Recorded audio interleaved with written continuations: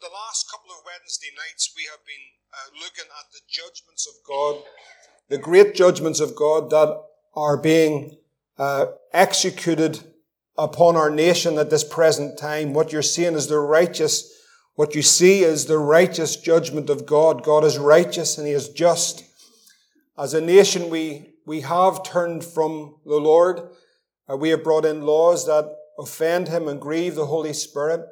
And so the consequences of that are the chastisement of God upon the nation. And that is very evident. That's all around us. We will continue in that on Wednesdays as the Lord leads.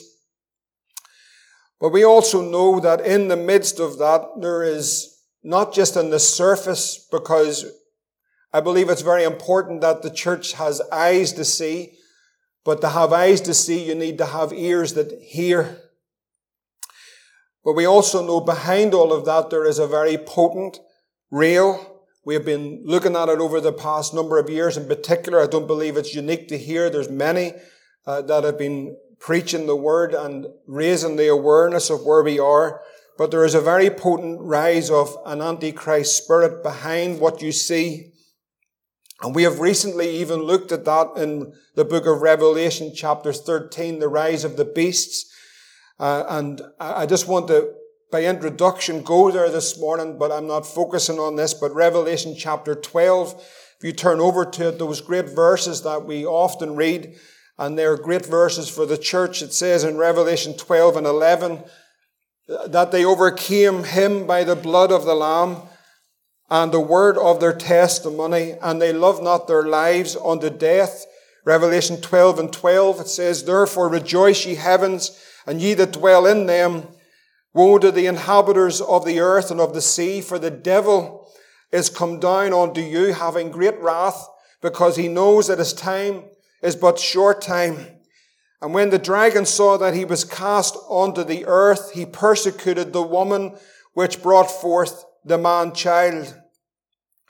In verse 17, and again, I just want to remind you that in the original there are no verses and there are no chapters. Often we end the chapter and think, well, that was a great chapter, but there is a continual flow throughout the book. But in verse 17, as we close out this chapter, we see in verse 13, we've just read that the dragon, which is the devil, was cast onto the earth, and he persecuted the woman which brought forth the man-child. In verse 17 then says, And the dragon was wroth with the woman, and went to make war with the remnant of her seed, which kept the commandments of God and have the testimony of Jesus Christ. So the remnant of her seed, those who have the testimony of Jesus Christ, are those that have been washed in the blood of the Lamb.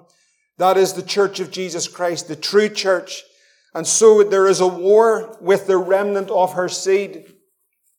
Then we enter into Revelation chapter 13, where we see the rise of the beasts. And this was speaking of a future Antichrist that would rise in the last of the last days. There'd be a falling away and so forth. And then there'd be a rise of the beast out of the sea, out of the earth. We know that this is a supernatural power. It's not greater than the power of God. God permits this in His Word, that there be a rise of this Antichrist system. I want to mention it this morning because I know it's a very relevant topic at this time. But if we need to see beyond what we see, that might sound a little bit strange, but we need to see beyond what we see in the natural. We need to see beyond the vaccine pro and anti. We need to see beyond the mandate, the passport mandate that is coming in. I believe it's a very serious, very significant event. It's not about stopping you going for a cup of coffee. You remember what we're reading here, that the war is against the remnant of the seed. It's against the church of Jesus Christ. And the target is not your coffee shop. The target is the church of Jesus Christ. You watch, you listen very carefully. The target is the church of Jesus Christ. And I believe it is a significant move. I believe that the church must pray and believe the Lord and trust the Lord, that God would give us the boldness, the strength, the joy, the hope that we have to stand in this age and to proclaim the unsearchable riches of Jesus Christ, the gospel of the kingdom. This is a very significant move. It cannot be downplayed in any way, but we must know that this is part of the rise of this Antichrist system. Many even in the world that aren't saved, are awakened to what is happening, alarmed to what is happening. Cannot believe that this would happen in our nation. If 3 years ago someone would have had a conversation to say, in 3 years' time, you'll have to show a paper to get into a shop or a coffee shop, you would be alarmed at such a thing that could happen, but yet it very well could happen very soon. And sadly, the war is taking place, but most, but not all, in the church are largely asleep or afraid or both. The answer to all of this is not out there. The answer to all of this is in here. And every place that meets together in the name of Jesus Christ, the answer to it all is the church of Jesus Christ, awakened, full of the Holy Ghost, the mantle of Jesus upon them, and preaching the gospel of the kingdom. And so, God, we pray that you would awaken us. The Lord whom you seek shall suddenly come to his temple. Even the messenger of the covenant whom you delight in, behold, he shall come, saith the Lord of hosts. But who shall abide in the day of his coming? Who shall stand when he appears? For he is like the refiner's fire. He's like the fuller's soap. He shall sit as a refiner and a purifier of silver. And he shall purify the sons of Levi, purge them as gold and as silver, that they may offer unto the Lord an offering in righteousness. The Lord whom you seek shall suddenly come to his temple. The messenger of the covenant is the Lord Jesus Christ. The one in whom we delight in is Jesus. The Bible says here, the prophet Malachi says, he shall suddenly come to his temple. He says, who shall abide in his coming? I believe that's referring to the second coming. Or who shall stand when the Lord Jesus Christ comes? He sits, the Bible says, as a refiner. He sits as a purifier. He sits as a purger, a refiner of fire, a purifier of the silver, and a purger to purge them even as gold. Who does he do this with? The Bible says that he does it with the sons of Levi. The sons of Levi in the Old Testament were the priesthood. In the new covenant of which Christ is the messenger, there is only one priesthood in this earth today. It's not found in the Roman Catholic Church. The priesthood of the believers is found in 1 Peter 2:9, where it says, but ye are a chosen generation, and praise the Lord, we are a royal priesthood. We are a holy nation. There is one nation. This is the nation of which he is referring to. That is the church of Jesus Christ. We are a peculiar people, that you should show forth the praises of him who has called you out of darkness into his marvelous light, that we would offer up an offering in righteousness.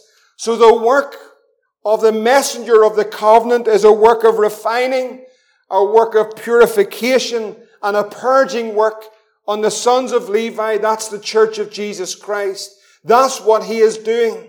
There is a work that has taken place in the church. Last week we looked at the fourth man that was in the fire.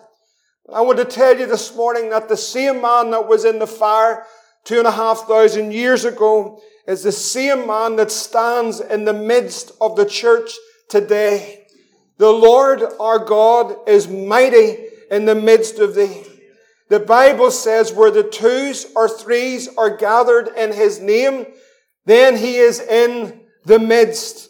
The same man, the pre-incarnate Christ that was in the fire with Shadrach, Meshach, Abednego is the same man that is here this morning, and in every place that gathers in the name of Jesus Christ. Jesus, by his word, tells us that he is right there in the midst. Christ is amongst His church. Now I want us to look at this morning because we often think of it as an historical fact, and it is, of Christ being in the fire. But Christ, Jesus Christ, is here this morning in His church. And I pray that the Lord would give us the eyes to see. Someone prayed it this morning. Give us the eyes to see, not how we see it, but give us the eyes to see it how He sees it. That's two different things. What often we see is not what He sees. And we need to ask this morning, Lord, give us eyes to see like You see. God's desire is always to abide with His people. Back in the garden, He walked looking for Adam. Back in the tabernacle with Moses, when Moses made the tabernacle, he dwelt in the glory by that pillar of fire and that pillar, that cloud by day and the pillar of fire by night. In the temple that Solomon built, he blessed the temple with his glory in that Holy of Holies.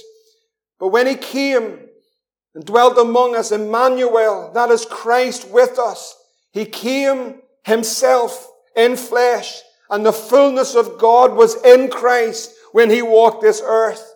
When Jesus ascended up into the heaven, he did not leave himself without a voice, but he came to an upper room where there was 120 people, and he dwelt among them by the power of the Holy Ghost. Not only was he in them, but he filled them, and they were overflowing with the power of the Spirit. It is God's desire to be with his people. But he's refining, he's purifying, and he's purging. And prophetically, I want to look at this morning because it is important that we see the work of the Holy Spirit in these days. The fourth man that was in the fire is the fourth man that's in the church this morning. In Revelation chapter 1, if you would turn over, Revelation chapter 1.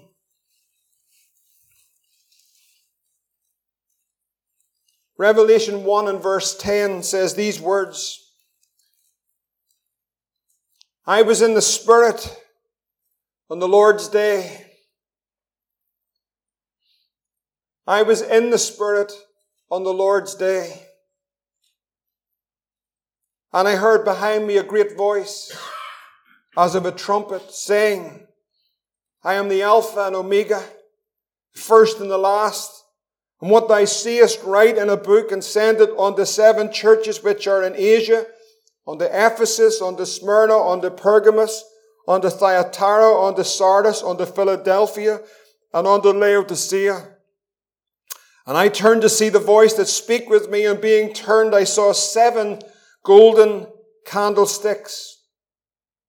And in the midst of the 7 candlesticks, one like unto the Son of Man, clothed with a garment down to the foot, and girt about the paps with a golden girdle. His head and his hairs were white like wool, as white as snow, and his eyes were as flame of fire. His feet like unto fine brass, as if they burned in a furnace, and his voice as the sound of many waters. And he had in his right hand 7 stars, and out of his mouth went a sharp 2-edged sword. And his countenance was as the sun shineth in his strength. And when I saw him, I fell at his feet as dead. And he laid his right hand upon me, saying unto me, Fear not, I am the first and the last. I am he that liveth and was dead, and behold, I am alive for evermore. Amen, and have the keys of hell and of death. And the church would say, Amen. John says that he was in the Spirit on the Lord's day. I want to assure you this morning that if you're saved, every single one of us positionally are in Christ. Praise the Lord. We are in Christ. We are justified. But there is another thing about being in the Spirit, moving in the Spirit, being in the Spirit, being filled with the Spirit, walking in the Spirit. You'll read in the Scriptures that the Spirit came upon them. It's so important that we understand this term, being in the Spirit. I've heard it said sometimes to me at the door on the way out, I just wasn't in the meeting. I just wasn't there. But you were there, but you weren't in it. You weren't in the spirit of the meeting. And often that happens because we're preoccupied in our mind, because we haven't prepared properly and come into the house of God, because we're thinking about other things. And even though that He's here and the Spirit of the Lord's moving, we miss actually what God is doing because we're thinking about other things. You see, the important thing for us is to know and to move and to be filled with and to walk in the Spirit of God. This is not about our position in Christ. This is about us moving in the Spirit. It's so important in these last days that the church moves in the Spirit, begins to know what it is, the sense, the movings and the promptings of the Spirit of the living God. The Bible tells us in John 16 and 14 that the Holy Spirit will glorify Jesus, and He will receive of mine and He will show it to you. And all things that the Father hath are mine. Therefore said I that He shall take of mine and He will reveal it to you. How important it is for the church in these days to be moved by the Holy Spirit. John was in the Spirit. I want to ask the question, how do you move in the Spirit? How do you know? What do you do? How do you sense? What is it that we do? We know it's by faith, but how do we actually move as a body, as individuals in the Spirit of God? Well, the most important thing that we must do in order for the Spirit of God to move is found in Romans chapter 12. If you turn with me this morning, because if this is your desire to move in the Spirit, to walk with God, to hear His voice, to see what He sees, then we need the Holy Spirit to do that. But in Romans 12 and verse 1, Paul writes and says, I beseech you therefore, brethren, by the mercies of God, that ye present your bodies as a living sacrifice, holy, acceptable unto God, which is your reasonable service. And this morning, if we are genuine, I believe we are, and sincere about hearing what the Spirit of the Lord is saying and to move in the Spirit of God, if you want to bring yourself and your heart and your body before the Lord by faith, that we humble our hearts before Him, that we bow down of our own opinions, our ambitions, our plans, our ideas, and we yield our bodies as a living sacrifice unto the Lord in order that the Holy Spirit would have free course to move in this house. He looks for the heart that's humble before Him. He looks for the body that is presented before Him in all sincerity and honesty, to present our bodies as that living sacrifice before Him. He always consumes the sacrifice that's wholly yielded unto Him. So if we're desiring to move in the Holy Spirit and to hear His voice and to see what He sees, then it requires of us of a bowing down of everything of which we are, in order that the Holy Spirit would have free course in the church of Jesus Christ. The church needs to be filled with the Holy Ghost. We need the Spirit of God to breathe upon the church. I'm not just talking here. I'm talking about the church in this land. We need God, the Holy Spirit, to breathe upon the church of Jesus Christ. How does that happen? It does not happen by simply saying the words. What He is looking for is a humble spirit, and when we bring our wills and our desires and our ambitions and what we want, and we bring it all down onto that altar before the Lord, and we present our bodies holy as a living sacrifice before the Lord. And Paul says this actually is a reasonable thing for us to do. He actually is begging. He says, I beseech you that you present your body, that everything of your life presented before the throne of grace. When we bring ourselves down before the throne of grace, that is the moment that the Holy Spirit begins to breathe and we begin to hear His voice. The Bible says that my sheep hear my voice, and I know them, and they follow me. It's so important for the church in this land at this time that we truly humble ourselves before this great God. Our nation is in trouble. We are in trouble, friend. There's trouble all around us. There's fear all around us. There is a great shaking in our nation. The people that are making these decisions don't even know why they're making these decisions. They are not the enemy. There is a spirit that's behind that. We do not wrestle against the flesh and the blood. We are wrestling against principalities and powers. They're behind this whole system that you're looking at. But the only defense of that is the power of the Holy Ghost upon the church of Jesus Christ, and she to rise up with nothing else but armed with the gospel of Jesus Christ. That cross they despise, but that's the hope of our nation. It's the cross of Jesus Christ. And so here Paul begins to plead with the church. If we want to move in the Spirit, if we want to move, John says, I was in the Spirit on the Lord's day.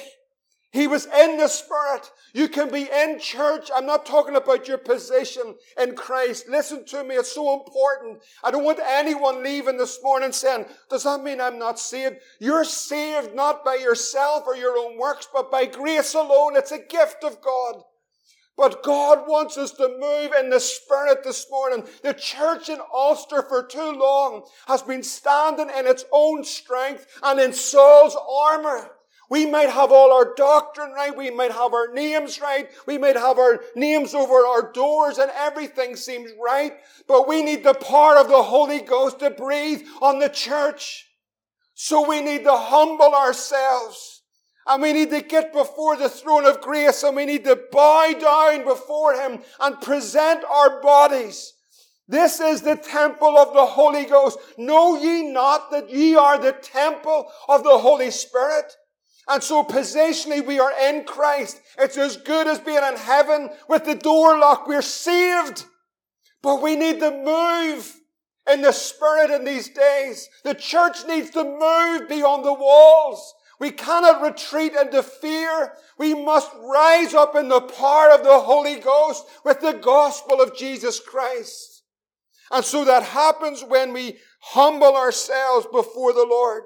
When we come to that place that we truly present ourselves as a living sacrifice before the Lord. The preparation is so important. Brothers and sisters, have you prepared to come to the house of God?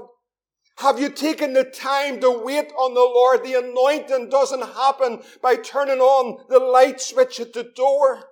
There has to be a preparation. There has to be a presentation. There has to be a time where we shut it down and we wait on the Lord for the anointing of God to come upon us. We must come to that place again to wait on the Lord and to seek His face. But there has to be a presentation of our lives. When we do, like John, he was in the Spirit on the Lord's day. What happens then? I heard a voice. God speaks. We hear the voice of Him. We hear Him speak to us. He spoke to John as a voice of a trumpet and introduces Himself to John as the Alpha and the Omega. He's the beginning and He's the end. The word Omega being the last, but He's not just the last. Christ is the finality of all things. He is the end of all things. He is the finality of everything as Jesus Christ. And He says, what thou seest in a book, and deliver this unto the 7 churches which are in Asia. This is modern Turkey. So he says of Ephesus, I want you to see this morning. But Ephesus, Smyrna, Pergamos, Thyatira, Sardis, Philadelphia, and Laodicea. And John turns to see the voice that speaks to him. See, friends, when we're in the Spirit, you're going to hear the voice of God. When you're in the Spirit, you'll not hear man's voice, you'll hear God's voice. The Spirit of God speaking to you. And John turns to see that voice that spake, and when he turned, he saw 7 golden candlesticks. All at the one time. Not one after another, but he sees collectively the 7 golden candlesticks. Now in verse 13 of Revelation 1, if you look at it, it says these words. And in the midst of the 7 golden candlesticks, there was one like unto the Son of Man. There was one like unto the Son of Man. Right in the midst of the 7 golden candlesticks, there was one like the Son of Man. Now in Revelation 1 and 20, it says these words. These are the words of Jesus. The 7 candlesticks which thou sawest, he said, are the 7 churches. Listen, right in the midst of these 7 churches, and this is relevant to us today, it really is. Right in the midst of these 7 churches, there is one standing, and he's like the Son of Man. Right in the midst of whatever we think now, I want us to see what he sees, not what we see. Right in the midst of these 7 churches, there's one like the Son of Man. I tell you something this morning, friend, that every church in Ballynahinch that loves Jesus and they meet together because he is their Lord and their Savior, that there's one that stands there and he's the Son of Man. It's Jesus Christ. Every church across this province, north, south, and east and west, wherever it may meet, whether it meets in a building, whether it meets in a front living room, whether it meets in a grand building or a humble building, but every place this morning that the saints of God meet in the name of Jesus Christ, regardless of their denomination, there is one in the midst, and he's the Son of Man. Let us see what he sees. The 7 candlesticks that you look at, when John looked at those 7 candlesticks, immediately he realized that there was one in the midst. That one was the Son of Man. That's Jesus.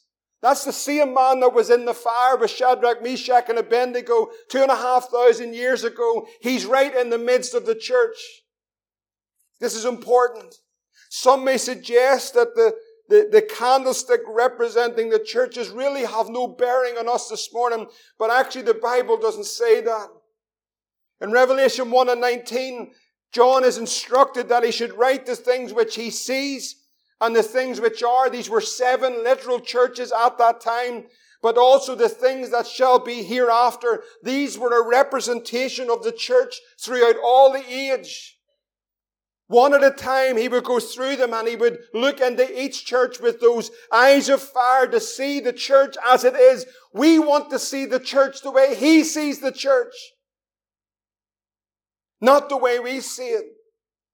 What we must know is that throughout all the ages, in every local assembly, whether they be great or small or indifferent, there is one in the midst.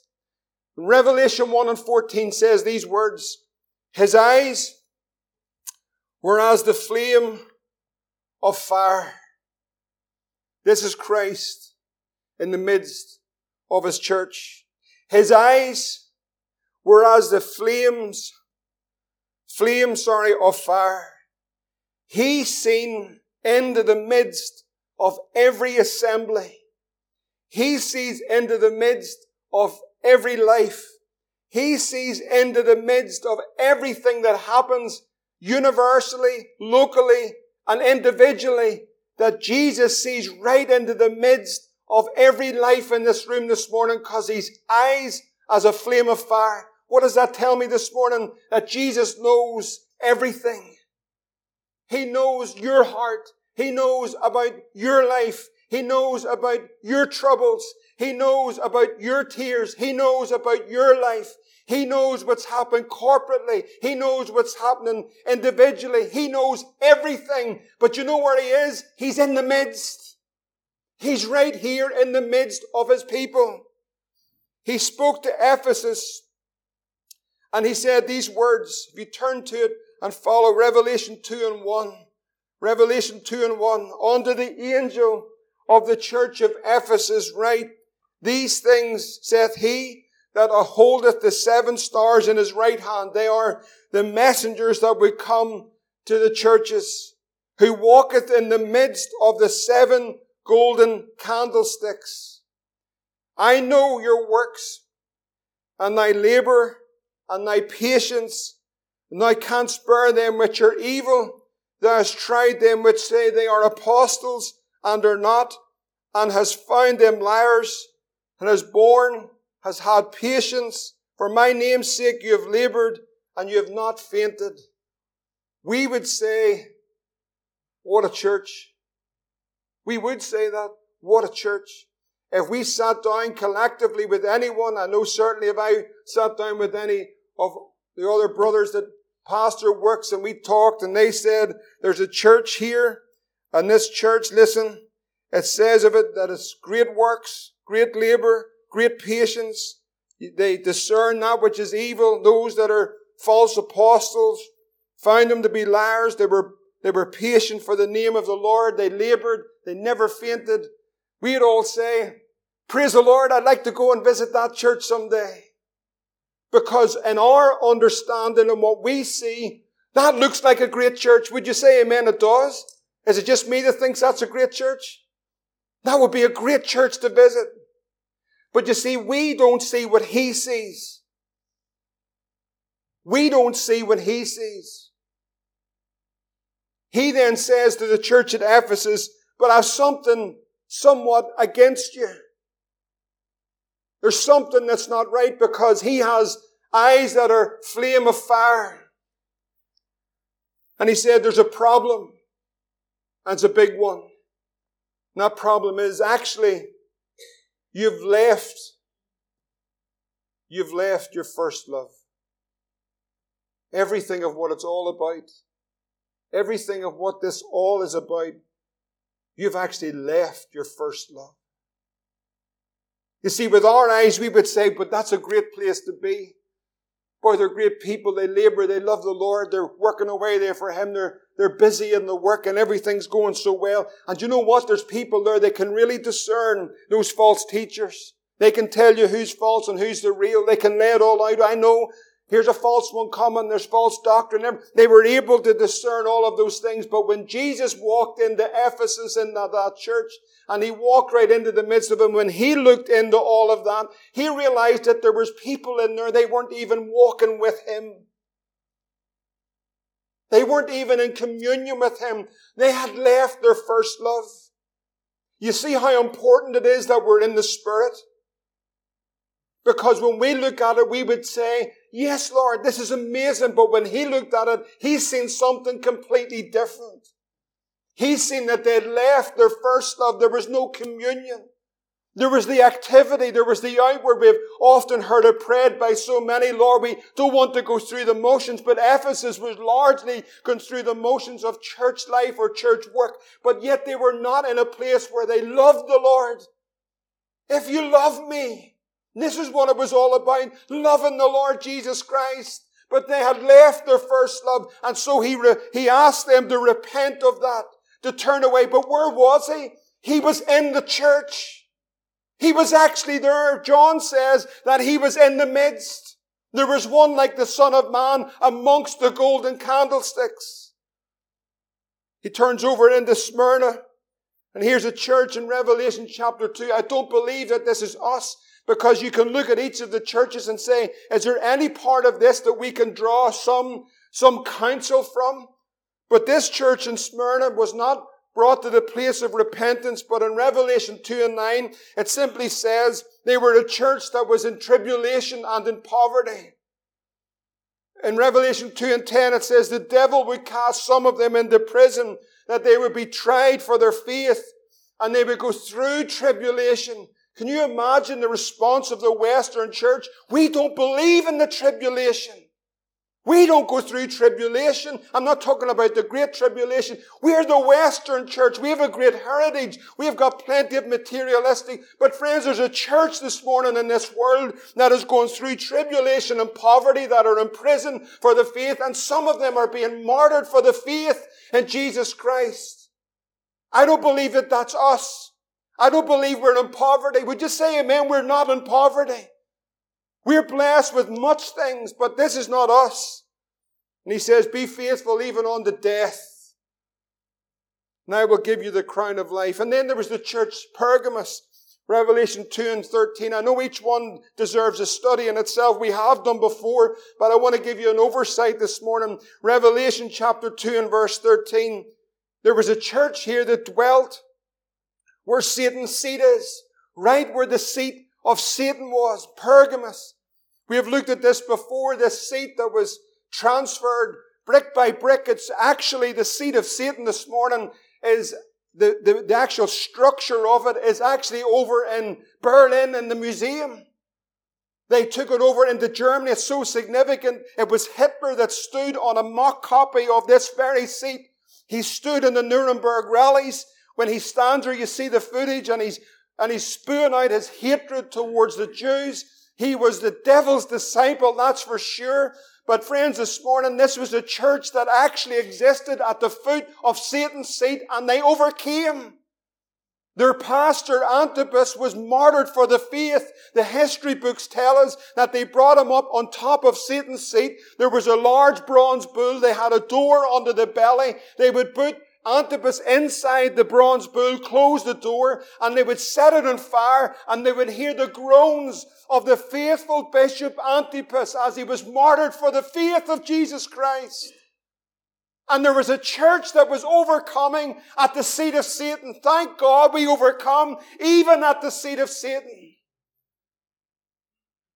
But then he says, and he's in the church, remember he's in the church, but he says of the same church in Revelation 2 and 14, but you're suffering false doctrine.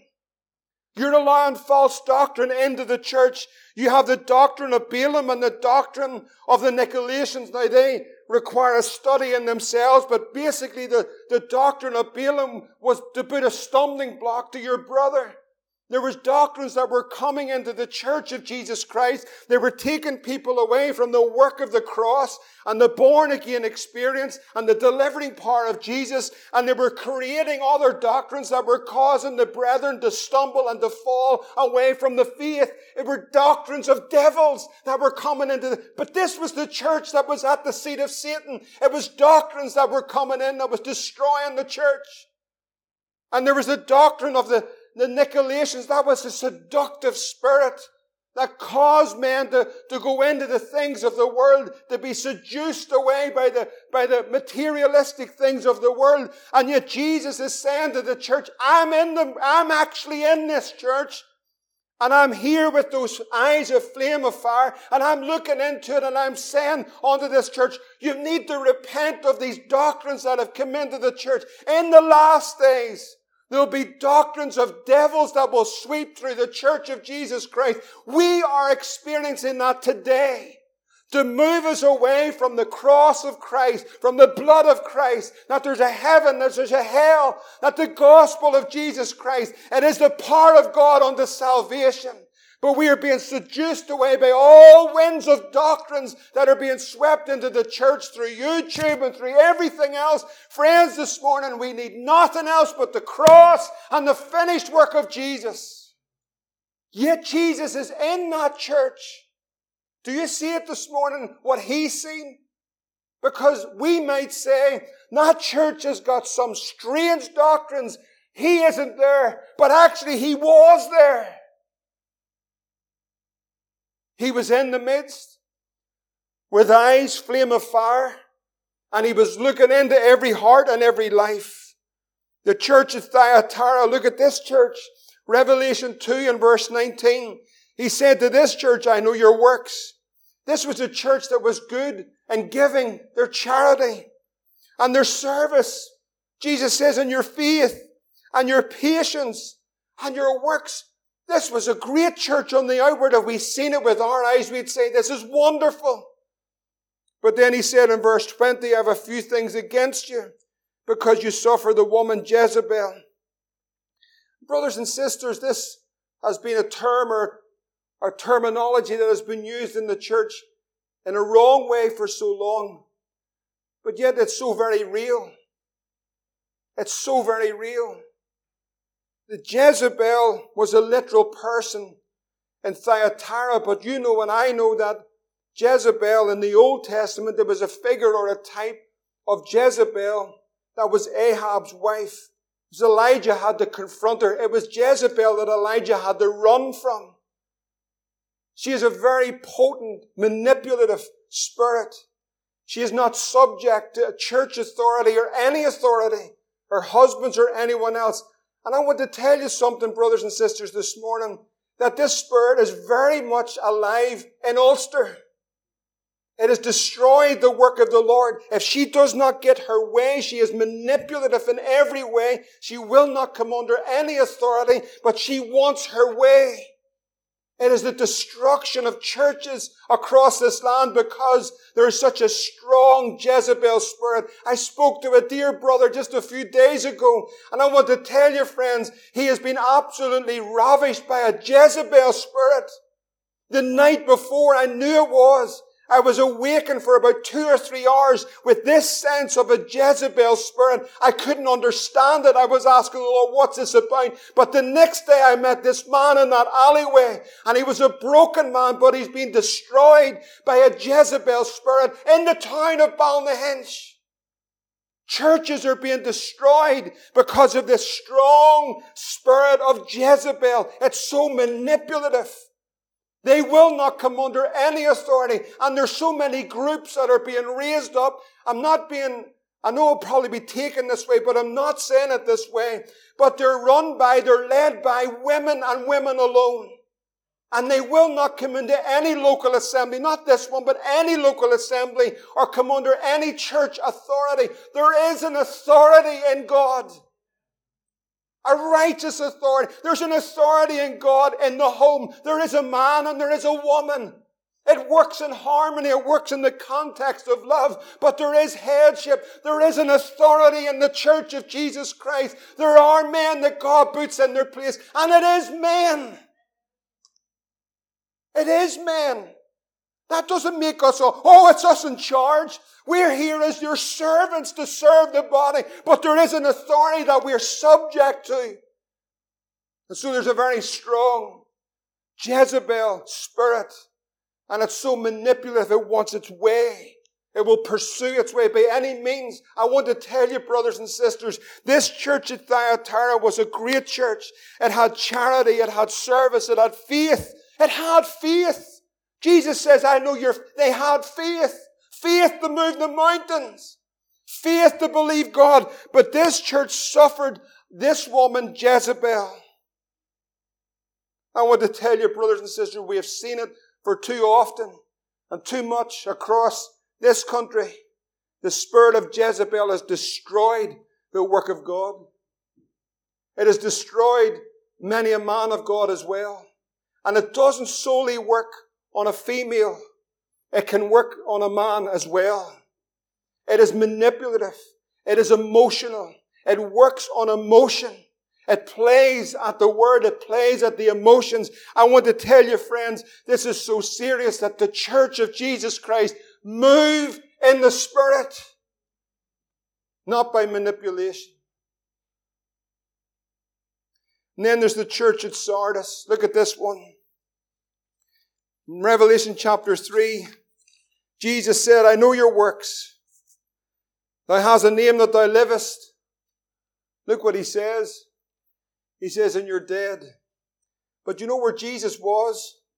Jesus was in the midst of the church. Jesus was actually there. Jesus was in the church that had a name that they're alive. I know it's hard, but they were dead. He says, be watchful, strengthen the things that remain, that are ready to die, for I have not found your works perfect before the Lord. Then he says this in verse 4, thou hast a few names, even in Sardis, which have not defiled their garments. In other words, see, even in the midst of that, I've still got my people. Even the churches that have a name that they're alive but were dead. Now when we look at that, especially in Ulster that has so much religion, we might look at it with the natural eye and say, that church is dead. That church isn't alive. But you know where he was? Jesus was searching out the midst of that church because he said, there's still a few people in here and they're alive to me. I'm walking in the midst of the candlesticks. They still love me, but you see it this way, but I see it this way. In Philadelphia, he says, I know your works. I've set before you an open door. No man can shut. This is the second of the 7 churches that wasn't called to repentance. He said to the church, you don't have much strength, but praise the Lord, you've kept my name. You've not denied my name. And he says, I've set that door before you, an open door. And in your weakness, with no strength, I want you to go through it. Behold, I'm coming quick. Hold fast which thou hast, that no man take your crown. Let me tell you, friends, as we're coming to this last one, these are churches, of course, that people, I believe there is a type of this, that they're the 7 churches through the 7 church age, ending up with the church of Laodicea. But they're also the 7 churches of all time, that you can see these churches and the type of them at any point in history, in any local assembly, that we can look at that and we can say, Lord, is that us? Is that me? Is that you? Lord, as he walks, you see this morning, here's what the important thing is, because if you haven't moved with us in the Spirit this morning, there'll be no effect.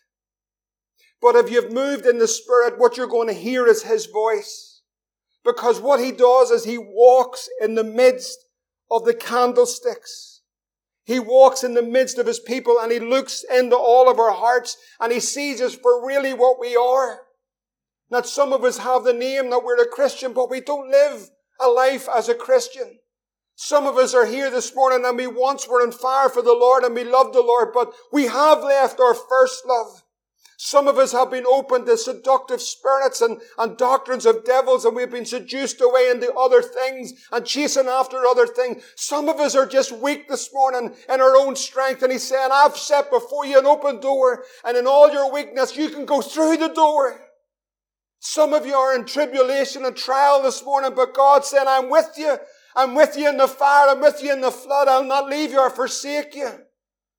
But the church of the Laodicea, in Revelation 3:16, and it was prayed just on Wednesday night, he said, so then, to this church, who was increased with goods, but they were neither hot nor cold. They were neither hot nor cold. They were increased with material possessions. They had many things, but they were neither hot, neither were they cold. Jesus says, because thou sayest, I am rich, increased with goods, in need of nothing, but you do not know that you're wretched, you're miserable, you're poor, you're blind, and even that you're naked. He says, because you're neither hot nor cold, he says, I'll spew you out of my mouth. This is the messenger of the covenant. This is the Lord who will suddenly come to his temple. He says, I stand at the door. It's a great gospel message, but actually it was to the church. He says, I stand at the door and I knock. And if any man hear my voice and open the door, I will come in and I will sup with him and he with me.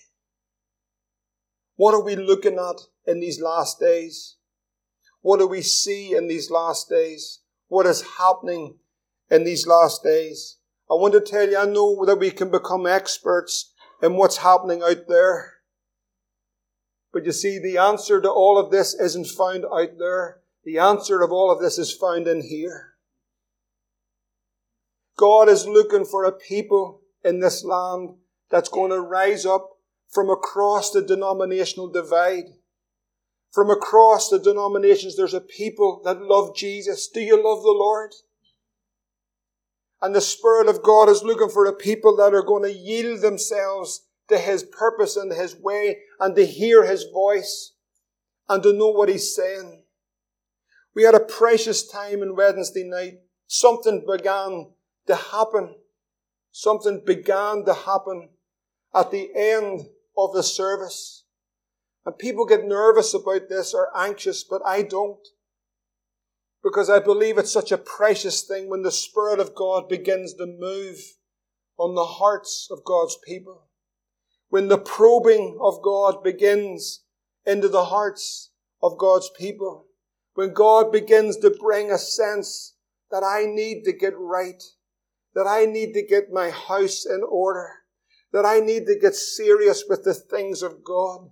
Lord, I haven't, and the honesty was there, and the time was precious, and yes, it was quiet, but it's okay for there to be a hush in God's house.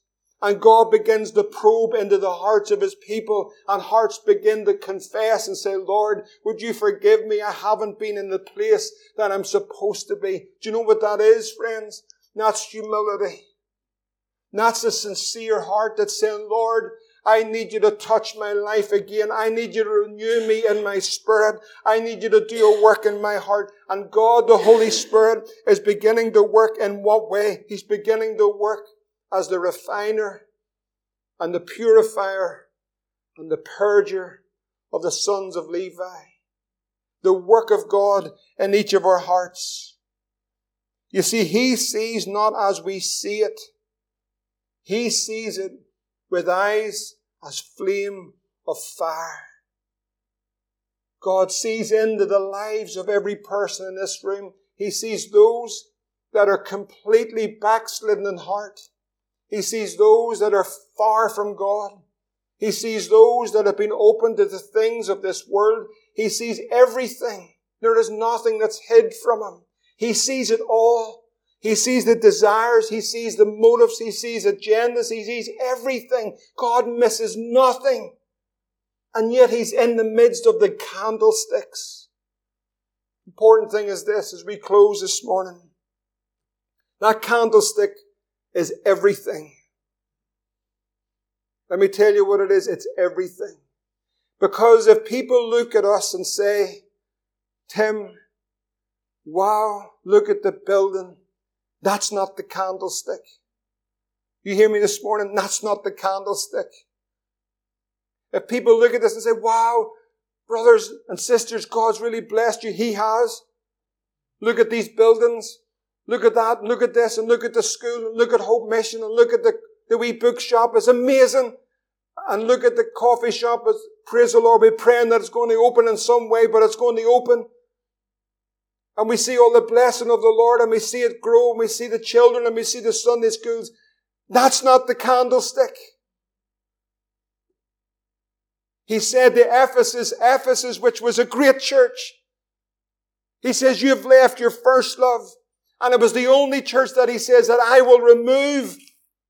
I will take away the candlestick from the midst. That's what Jesus said. I'll take the candlestick away. I want to tell you, friends, I thank God for all of this, but this cannot ever be the focus. This can't be the focus.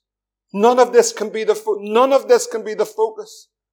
None of it can be the focus. We can have all of this, but we have left our first love. And He says to Ephesus, not the one that had the Jezebel spirit, not the one that had the false doctrine, not the one that had the doctrines of Balaam and the doctrine of the Nicolaitans, not to them. He said to the ones that have left their first love, that's the one I'll take the candlestick from. Do you know what that candlestick is? It's the divine presence of God. I want to tell you, we need nothing else for these days than the presence of the Lord.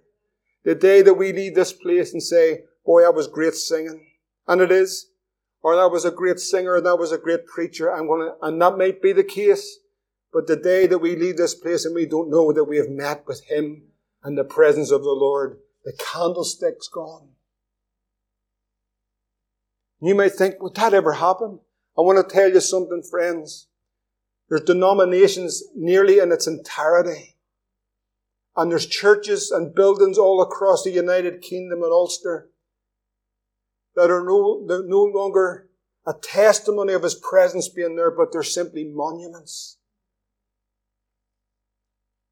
Why? Because God's not going to build His work upon a man or a great congregation. He's going to build His work on Christ.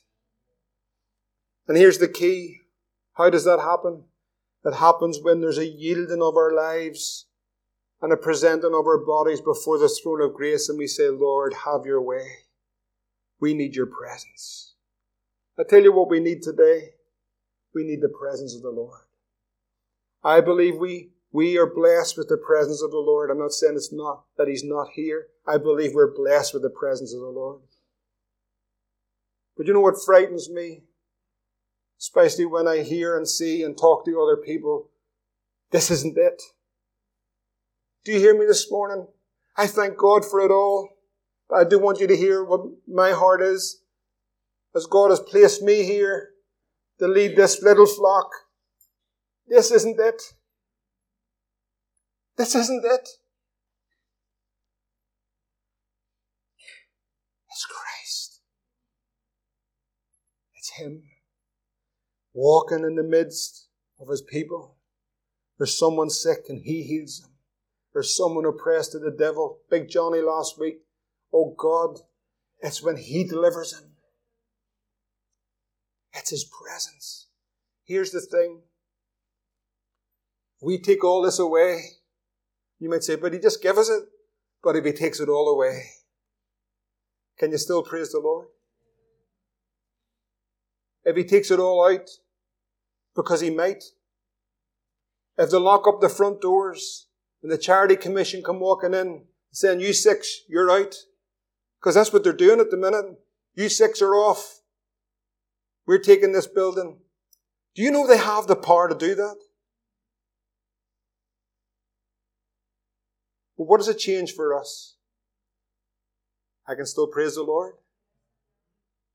I can still preach His word. I can still sing the songs of Zion. I can still rejoice in this great salvation, whether it's here or whether it's in the top bunk in a cell in McGabry. He's still Jesus. He's still the Lord. And so we have watched it and seen it as the focus has become, and friends, I want you to hear my heart this morning, as the focus has become all of this. Too many times in too many churches. I want to tell you, friends, I'm so thankful for all of this.